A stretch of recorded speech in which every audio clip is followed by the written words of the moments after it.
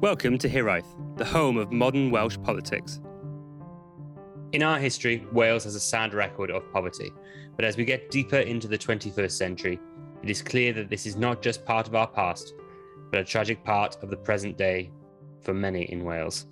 The Bevan Foundation's latest work, A Snapshot of Poverty in Winter 2021, reported last week, with the key headline that nearly 4 in 10 Welsh households are struggling to make ends meet. Joining us tonight is the report's author, Dr. Steph Evans, who's the head of policy, poverty, at the Bevan Foundation. Hi, Steph. Hi, good evening. Thanks for joining us.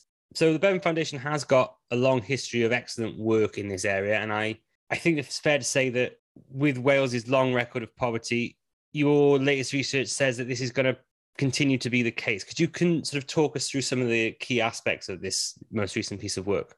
Yeah, certainly. So, as you said, poverty has long been a problem in Wales. So, headed into the pandemic, not far off a quarter of people, about 700,000 people were living in poverty in Wales. And that was up to about 31% of children. So, the situation wasn't great. And frankly, there'd been virtually no progress in about a decade kind of heading up to the pandemic as well. But kind of what our latest research has done, it's third in a series of polls that YouGov have undertaken on our behalf, because obviously a lot of the official data is going to be quite badly out of date due to the impact of the pandemic. So the official poverty data in Wales, because the sample size is quite small, is averaged out over 3 years. So we're not really going to know the true extent of the impact of a pandemic on poverty by the official stats for another 2 or 3 years. So, by which point we're out of a crisis. So what we try to do is to get a sense of how a family's managing, and, that gives us a proxy maybe in terms of poverty. And what that has shown is that, as you said, there's really high numbers of people really struggling. So nearly 4 in 10 Welsh households are now struggling to afford anything beyond the basics in Wales. And, the number of households who even struggle to do that now is more than the number of households there are in Cardiff. So the extent of the challenge really is quite clear now. Those are some really shocking stats you just quoted there, Steph. I think 700,000 people, 31% of children. It is such sad reading, really. But I suppose it's that inequality that while incomes are falling, that's not for everyone. Is that right? Yes, absolutely. So I think that is really one of the stark things that comes out, and it actually follows. There was a similar pattern in our poll in May as well. So it shows that for those households with an income of over 40,000, and that's a combined income as well. So if it's two workers, the two of them, and includes benefits, 1 in 5 roughly, a bit more than that, saw their incomes increase since May. Whereas if you look at households with a combined income of less than 40,000, on average, 30% of those households saw their incomes decrease. So, this whole idea that, kind of building back better, kind of all that talk we heard a lot of in 2020, it's just not materialising. And there is that inequality baked into the recovery, or what recovery there is at the moment. In the report, when you discuss living costs and the standard of living, the cost of living seems to be going up, and the standards of living of many people seem to be under quite a lot of pressure. Do you think the future is quite bleak in this area? I think it's certainly a challenging few months ahead of us. So, as he said, living costs have undoubtedly gone up. This is something that's been in the news throughout the autumn, really, in terms of energy prices in particular. But that's really shone through in the data. So, 60% of households reporting, over 60% of households, I should say, reporting an increase in their utility bills. Over half reported an increase in the cost of food.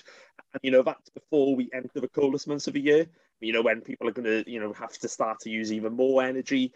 And that's on top of big increases that we'd seen in the period running up to May anyway. So these are increases on top of increases, and there's no real indication from experts in the field, on energy, on food, etc., that suggests there's any indication that those costs are going to come down anytime soon. One of the areas I've worked on, Steph, is about the inequality and the poverty, because it's not across the board, really, is it? It hits some more than others. So low-income households, renters, disabled people, lone parents, they're more likely to be in poverty than other groups. Is that still the case? Did the research find anything that altered that kind of perspective? No, absolutely. There's certainly some groups that are at greater risk. So Renters absolutely come through in this, and in particular because whilst homeowners broadly report not seeing an increase in their housing costs, that's really not the case for renters. So renters are having to manage all the other increases in costs that everyone else is seeing, and then managing an increase in their rent on top of that. And that's social and private sector that's come through kind of over multiple surveys we've run. Disabled people, again, are another group that we have seen throughout these polls, and indeed in the poverty data. Really, it does have an impact. So, not far off, half of people living in poverty in Wales have a disabled family member. So, that is, so it's one of those kind of factors that not only has a high proportion, but also high numbers as well. So, if we want to make a real difference to poverty in Wales, that's something we need to get to grips with. Ethnicity is something that we aren't able to really tease out here because the sample size isn't big enough. But from the data we have elsewhere in the UK, I don't think it's, it'd be very strange if we weren't seeing similar patterns at play in Wales, where also some ethnic groups were also, minority ethnic groups were also at higher risk of living in poverty and feeling the pinch as well. So absolutely, there is that inequality between groups that really has an impact. I did read the report, but I just want to check. Did I miss? Was there anything in there about poverty inequality between men and women, or is there anything background? Because that's something I was quite interested in as well. Yeah, so we haven't got anything in the report because we've asked by household. So this is one of the challenges with calculating poverty, is that poverty tends to be calculated by household, which means it's quite difficult to extrapolate the experiences of men and women. Because when you look at a tradition, kind of a couple mixed sex households, couple households, their income is viewed as one, but there's obviously dynamics that might be at play within those households that mean that there's some data that suggests that women might be, have less access to that cash maybe than the man in that situation. So there is that undercurrent. Single parents, we know, are overwhelmingly women in terms of the data, and we know that single parents are a group that really felt the pinch. So certainly in that context, we know that that's a context that women are likely to be feeling the pinch more than men. Referring back again to the children stat you quoted earlier, and I think again, one of the things the Bevan Foundation does really well is highlight child poverty in Wales, which shames us all really in many ways. But can you talk us through a little bit of what the research found about children in poverty? That's still increasing in Wales. Is that right? Yeah, so I think that's one of the things that probably was starkest for us in terms of going through the data, and probably most concerning. We saw fairly high numbers reporting cutting back on stuff like, books, clothes for children, nappies, all of that sort of stuff. In particular, with regard to food for children, I think we have seen a step change from the previous polls we run. So for a household with 2 children, 10% are now reporting that they're cutting back on food for their children. And that's really concerning in itself. We know that long-term health and educational impact that's likely to have. But also, we weren't really seeing that in the earlier polls we were running. So the polls we ran back in May and around this time last year, that wasn't coming through as clear. But what was coming through then was seemingly parents were cutting back on food for themselves and to try and protect their children. So there's a concern, I think, but now that parents have exhausted their ability to cut back on themselves to protect their children, and are now having to cut back on their children as well. So I think you don't want to claim from the data because obviously there's margins of errors and stuff, but there does seem to be that shift, which is really troubling, if that does carry on that trend. I think the research brought out a lot of really interesting points. And one bit which struck me was that 12% of Welsh households are at least a month behind with a bill. What is the situation with personal debt and money issues? Is it one of the kind of main factors around poverty in Wales? So this is another one where the pandemic has really deepened existing inequality. So we did quite a bit of work on this over the summer, actually, because this was something that really caught our eye in the last survey we ran back in May. So what seems to have happened is, certainly up until the summer, the overall level of unsecured debt in the UK had actually fallen over the course of a pandemic. But what had happened, in essence, was that middle to upper income households had not been able to go out to restaurants, go on holidays, kind of go to places that they had used to be able to go and spend their money, and had therefore been able to pay down credit card debt, etc., that sort of stuff. Lower income households were already living on tight margins, so there wasn't really, when lockdown happened, there wasn't an awful lot to cut anyway in people's expenditure. And also there wasn't, a lot of people were working in the sectors that medium to higher income households were going out and spending in. So they were maybe more likely to be on furlough or to be made redundant. So they were seeing their incomes fall as well at the same time. So what we have seen is that for those groups, we know there's a link between poverty and debt, because obviously if you don't have a lot of money, of course, if one bill goes up, that increases your risk of falling behind on it.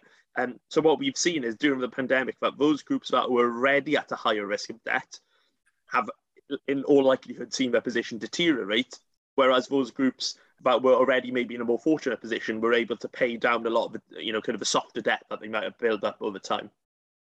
I know Matt's got quite a few questions on the benefit system, but one area I just wanted to touch upon with you, and I'm not sure if your research got into it, was the UK levelling up agenda. We did a pod on it recently, and I think some of the conclusions we came from that were around the benefit system. But do you see the UK levelling up agenda, even in its infancy as it is now, having any impact in this area in Wales?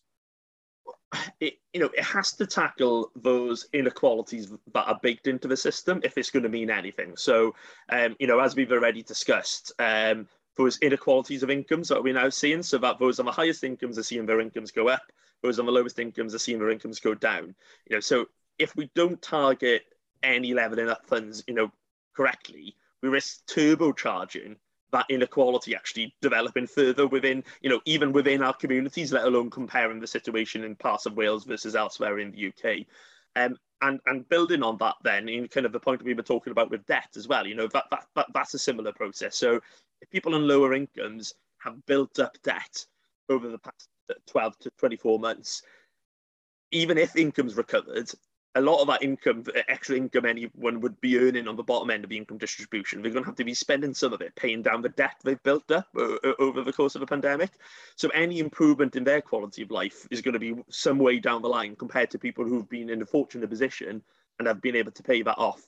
So unless we tackle kind of both those factors, any increased investment is just going to entrench those inequalities that have developed.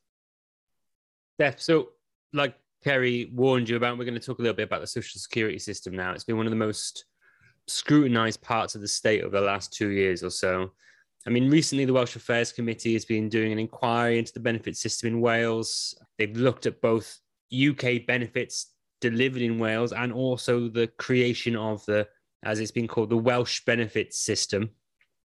Would you be able to sort of create a distinction for our listeners between these two systems, as well as outline some of the problems and issues both these systems have with relation to how they contribute or alleviate poverty?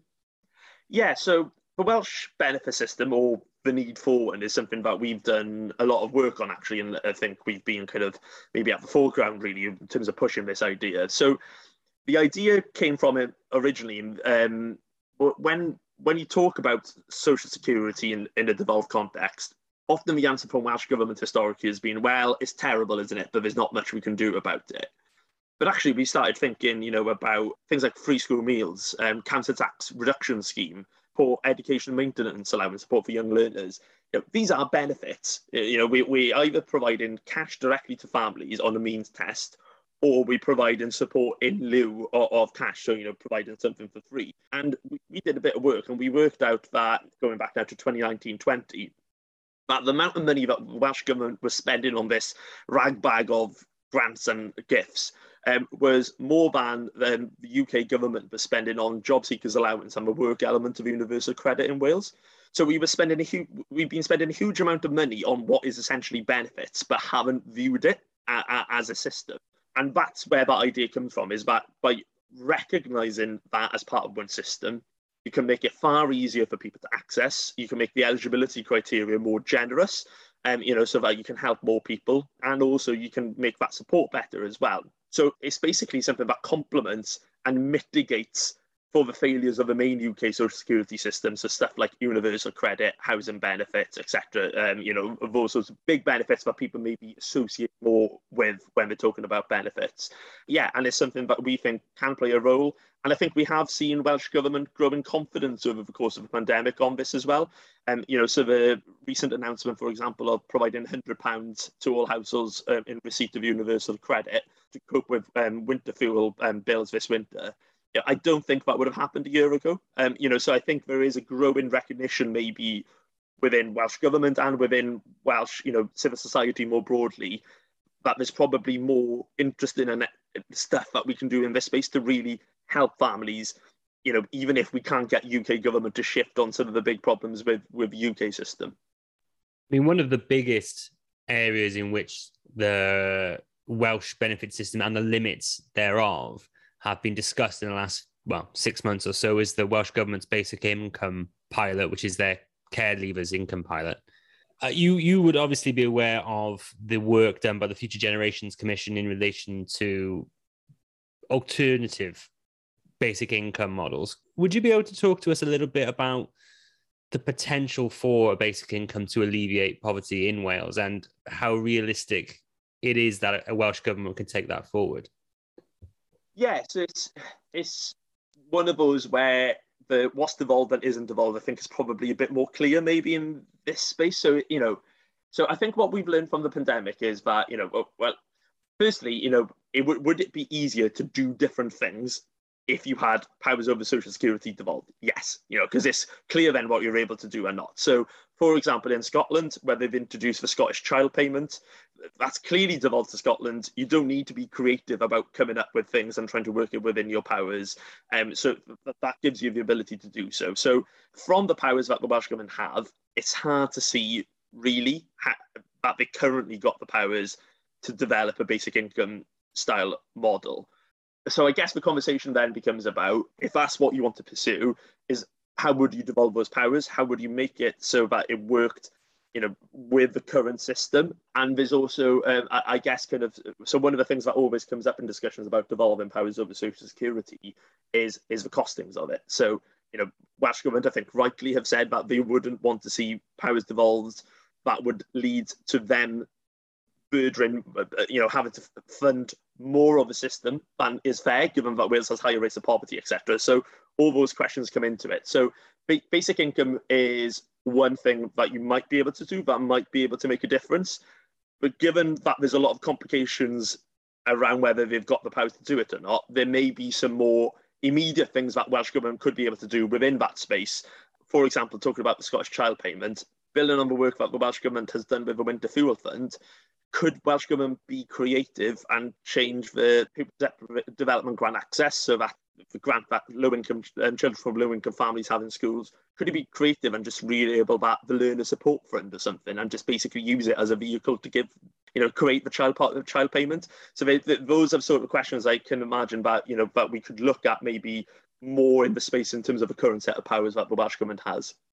Thinking now a little bit about powers that the Welsh Government wants, and as a really, really obvious bridge to talking about the cooperation agreement, we can see in the cooperation agreement that Welsh Labour and Plaid Cymru are are looking into the devolution of the administration of welfare.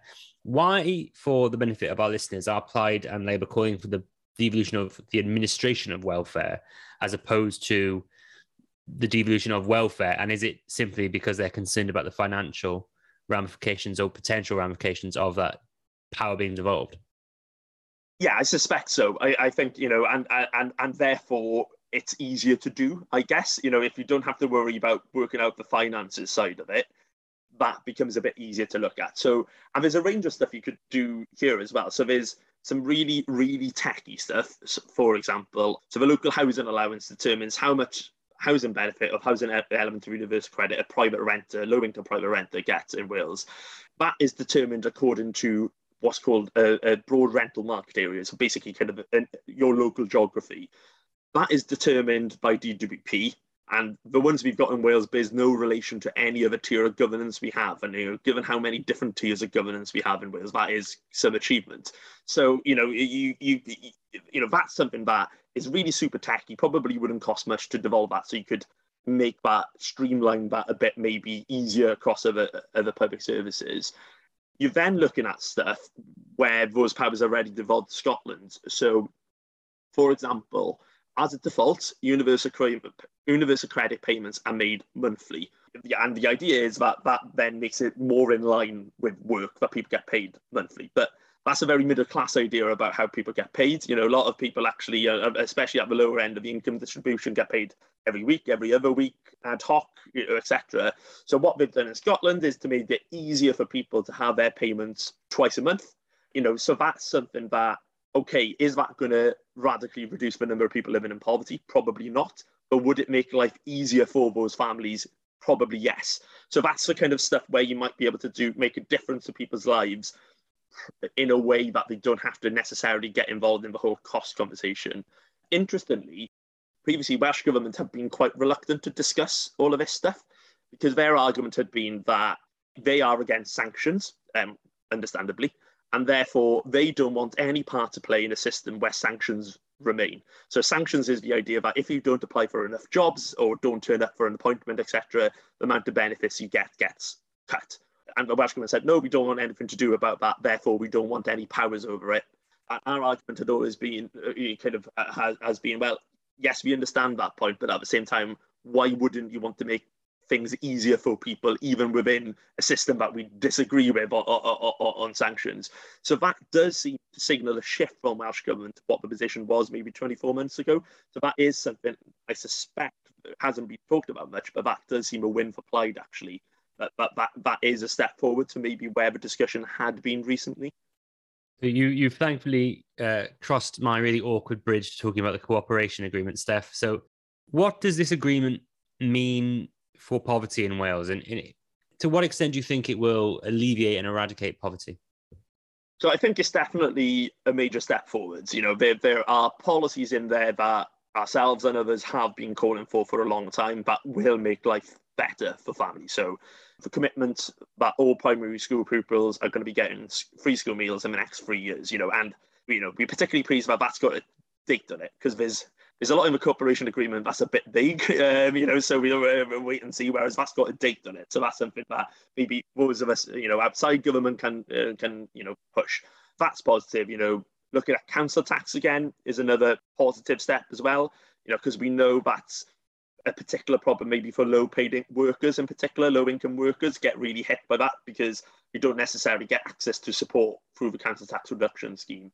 And there's things around childcare which are going to be really positive, and also this is one of those areas where it's quite vague, but the recognition that we need to do more on housing affordability, I think, is also to be welcomed and will make a difference. I guess there are limitations to what the Welsh Government, through the cooperation, can do in terms of eradicating poverty.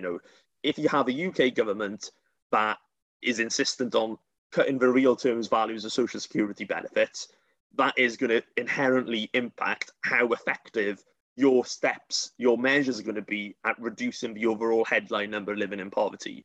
But what the commitments do mean is that even if we can't get the headline numbers down, we could see some improvement, but even if we can't get the headline numbers down, individual families will see their lives made better, than they would have been otherwise. So, so going back to the data we were talking at the start about 1 in 10 families with 2 children reporting that, they're cutting back on food for their children.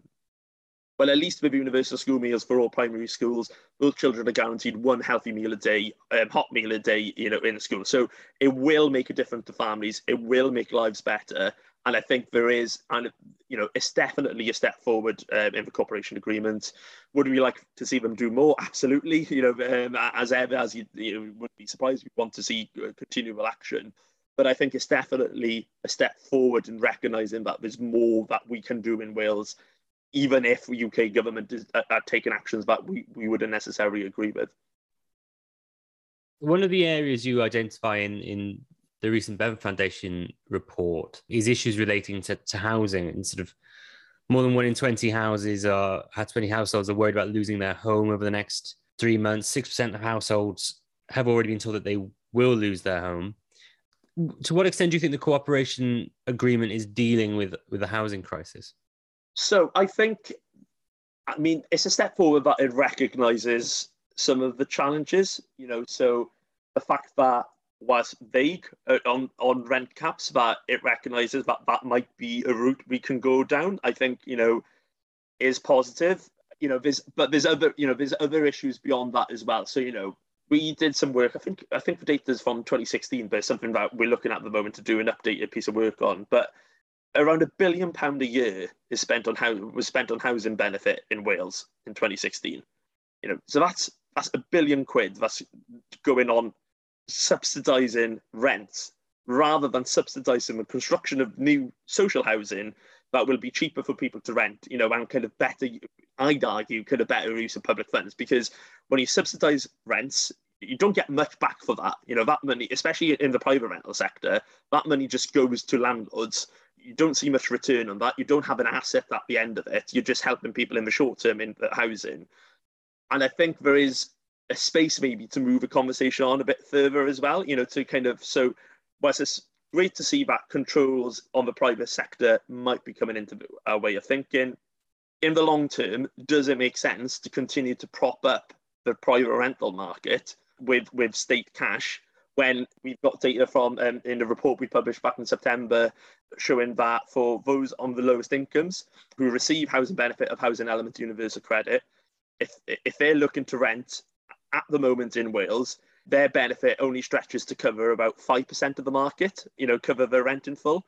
So, so the system doesn't work as it is, and we're trying to top that up. So rent controls might be a part of the answer in the short term, but maybe hopefully the agreement opens up the space to have those discussions about longer term, moving away and thinking a bit deeper about affordability, rather than just the headline stuff. Maybe that has been the tendency over recent years. There was a report from the Social Justice and Equality Committee of the Senedd recently, which said that the worst was yet to come for the most vulnerable in Welsh society. Do you think that's still the case? Do you think that with the cooperation agreement in place, there are, serious efforts underfoot to change that situation? Do you think things like the launch of the winter fuel support scheme really make a difference to people's lives, or do you think they are just sort of papering over the cracks of a much more broad and systemic problem? I think there's probably worse to come this winter. I think the winter fuel scheme is absolutely to be welcomed. £100 is a lot of money for anyone, let alone for people on the lowest incomes, and that will make a difference to people at a challenging time of year. But that covers up basically 5 weeks worth of the universal credit cut. So, by the middle of February, the value of that in relation to, what households are losing out on will have been washed away. Now, that's not to say that they shouldn't have done it. It's good that they've done it. It's better than had they not. But given that, we're still heading into the coldest months with very, high numbers of households, already reporting cutting back on their energy costs, I think it's likely that we're going to see more households do that.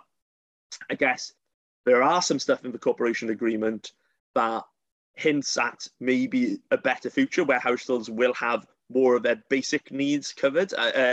And the positive thing from the survey as well was that we found that there is public support for Welsh Government taking more action in this field.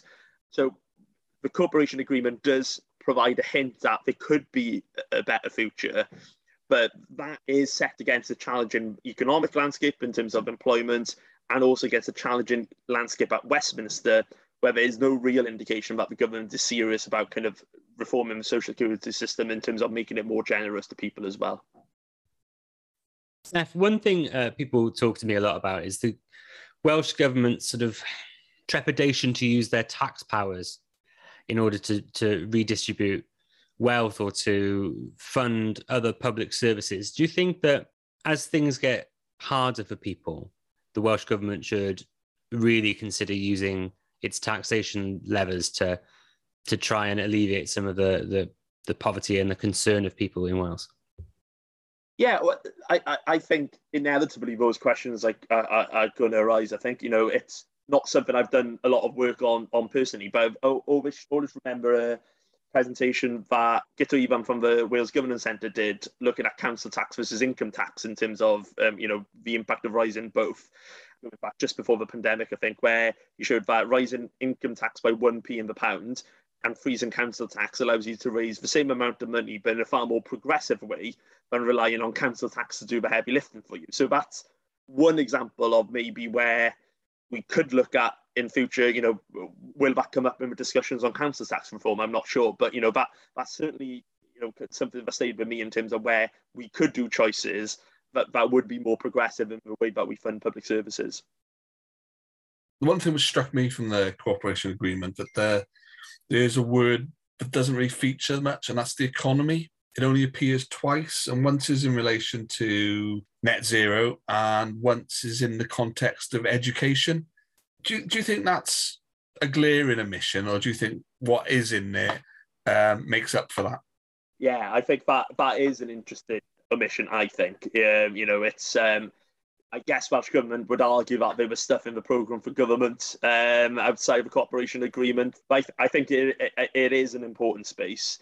And, things like things that were in the programme for government that you'd want to see taken forward in that space is stuff around, the Fair Work agenda, the work of the Fair Work Commission. How can we get more people paid the real living wage in Wales? How can we improve terms and conditions in the workplace? That stuff matters as well, and it's important that we take that forward and we try and grow the economy by working with that at the front of what we're trying to achieve. So I think it is something that you may well have expected to see more of, probably. I'm going to come on. I got a question forming in my head, but one of the ones I did want to ask you while we've got you is that just building on what Victoria Winkler from the Bevan Foundation, you may know her, said in a recent pod. It was around the education maintenance allowance, and that's a bit of an issue really at the moment, isn't it? Can you talk us through a little bit more on that aspect? Yeah, so I think that's definitely one of the major omissions, as far as I'm concerned, from the cooperation agreement, is the support available for young adults and older children. So, there's lots of really good things in the cooperation agreement for younger children, I think. So we've talked about school meals and childcare already, but there's nothing in there about expanding school meals for secondary school pupils. And we know there's a lot of children missing out on school meals there who are living in poverty. And you've mentioned the education and maintenance allowance. So that provides £30 a week for children from lower income households to continue an education between 16 and 18. That has not increased since, I think around, say, in 2004-05. So it was £30 a week then. When we kind of ran that numbers through kind of the inflation calculators, if it had increased in line with inflation, it would now be at £45 a week. So that's a huge difference in terms of the value of that support that's missing. And also, they haven't increased the eligibility income threshold either. So the young people getting that support are now poorer than their peers were when that support was introduced back in 2004-05. And the Welsh Government has always argued that we've defended EMA in Wales, compare that with England, where EMA has been got rid of. But, I'd question how, long term, are you really defending it, when you're reducing the value of something in that way? And so given that it wasn't in the cooperation agreement, we can assume that it'll be frozen again for another 3 years. So that's 20 years there of a benefit not being increased, not being uprated. So its value for society is going to be reducing. And I think it's made even more curious when you think that there's actually quite generous support available for students from low-income households, so get far more grant funding, to cover, don't have to face as many loans as children from, middle to higher income households.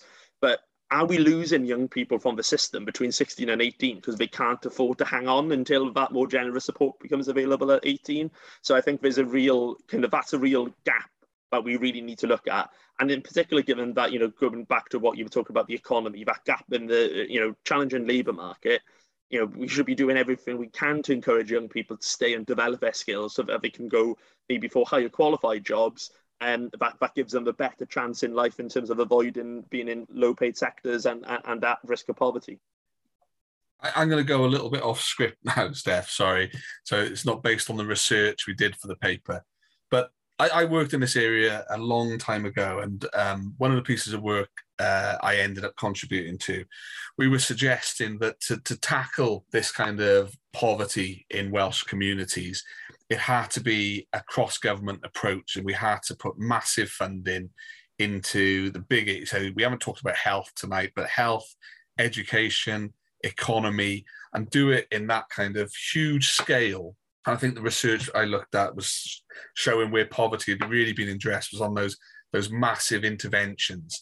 And piecemeal approaches, and what I was looking at it from was regeneration, but we were very much driving towards a pan-government kind of conclusion. Would you think that kind of position still stands, that if we're going to address the endemic poverty we've got in Wales, it's got to be massive intervention across all those sectors, pan-government, to have that kind of lasting impact? Yeah, I think you're absolutely right. And, and I think, so going back to, maybe to the fundamentals of why do people live in poverty? Well, first, work, there's not enough of it for everyone, and the work that is available isn't enough, to pay people well and good terms and conditions for people. The social security system doesn't provide people with, for those people who can't work, with a good safety net, and for those who do work, that top up to make up for the fact that work, isn't good enough. And living costs are too high, in particular housing and childcare are two big ones, but probably chuck energy in that at the moment as well. And whilst sometimes it feels a bit old school and kind of people say, oh, haven't we done that before, about you need to do something on each of those things to see a difference. But arguably, we've never actually done it. We've done small scale things on each of these, but actually it costs to do the big investment, but you need to do that to see the returns as well. So, and I think you're absolutely right, in terms of that there is a tendency to be piecemeal. And I understand in the devolved context, there's limitations as well through the funding formula, etc. It's not, Welsh Government can't, if it so chose, just whack up income tax and come up with a wealth tax, etc., etc. But, that is fundamentally what we still haven't done as a society is that large scale investment in each of those solutions to each of those causes. On which point I would encourage anyone who can get hold of Vibrant and Viable Places Regeneration Strategy, do read it, fantastic document, and not followed at all. So the PDF is hanging around somewhere on the Welsh Government website, Kerry. I'm happy to circulate to anyone who wants it. Steph, thank you so much for coming on to talk to us. Before you go, Christmas coming up, if you had one gift that you could request in terms of dealing with poverty in Wales, what would you do? What would be the one big wish list item for you that could make a real significant difference? Or as you and Kerry just been saying, is that just too simple a way of looking at poverty? Does it need to just such a holistic approach to poverty that even trying to break it down into individual actions is just far too simplistic? I think you're right. I think it's about us having it at the front of our minds with everything we do policy-wise. It has an impact on everything. It's pervasive throughout Welsh society. And, the fact that we had 700,000 people living in poverty even before the pandemic, I think, it's a stat that I think people maybe know about it somewhere, but, that should be at the centre of our politics all the time, and I think having that sense of urgency that we need to do something and doing things, I think is as important, and even if we are taking piecemeal measures, well, let's take them, let's get them done, and let's build on them and do more. And so free school meals for all primary school children. Well, let's not wait 3 years. Let's get as much of that done as we can, and then once we've done that, let's look at secondary school children. So kind of building on the work we're doing all the time to create that urgency and to take that action. Okay, I lied. I've got one more question, Steph. If we have to have poverty at the front of our mind in everything we do in government, if you have to have the environment at the front of your mind and everything you do in government, if you have to have recovery from COVID-19 at the front of your mind in everything you do in government, is there not a danger that instead of focusing on one and doing it well, that you try and focus on too many things, split your attention, and end up not satisfactorily dealing with any of those major problems that we face? I think that's a good question, but I think you have to, because they're interlinked. And so we've been doing some work with communities across Wales over the last year, kind of, getting people's lived experience of poverty and different challenges. And we had a discussion a few weeks ago with a community in Cardiff, and one thing really stood out at me was kind of how failing to take action on one thing risks another. So there was a concern about quality of kind of maintenance in some social housing. Someone had been waiting for a new kitchen had been promised for 2 years and had now been said, due to the fact that we're doing decarb retrofitting, we probably won't have the money to give you a new kitchen, which had instantly turned this person, understandably, against the measures we need on the climate emergency. So, I think that shows, that both these things have to be taken forward together, because, you're not going to get support for the action we need on the climate unless we eradicate and reduce poverty, and we're not going to, achieve what, kind of vice versa as well. So I think that shows that thinking holistically about them has to be really important. Dr. Steph Evans, thank you very much for coming on to talk to us. If people want to hear more from you, where can they find you on Twitter? I'm at Steph H. Evans, or at the Bevan Foundation as well, or at Bevan Foundation, I think. Wonderful. Thank you very much, Steph. And if you've enjoyed what you've heard this evening, please do not forget to find us on Medium at Here I Blog Cymru, on Facebook at Here I Blog Cymru, and on Twitter at Here I Blog. Thank you for listening to Here I. If you like what you heard, please don't forget to subscribe, rate, and review.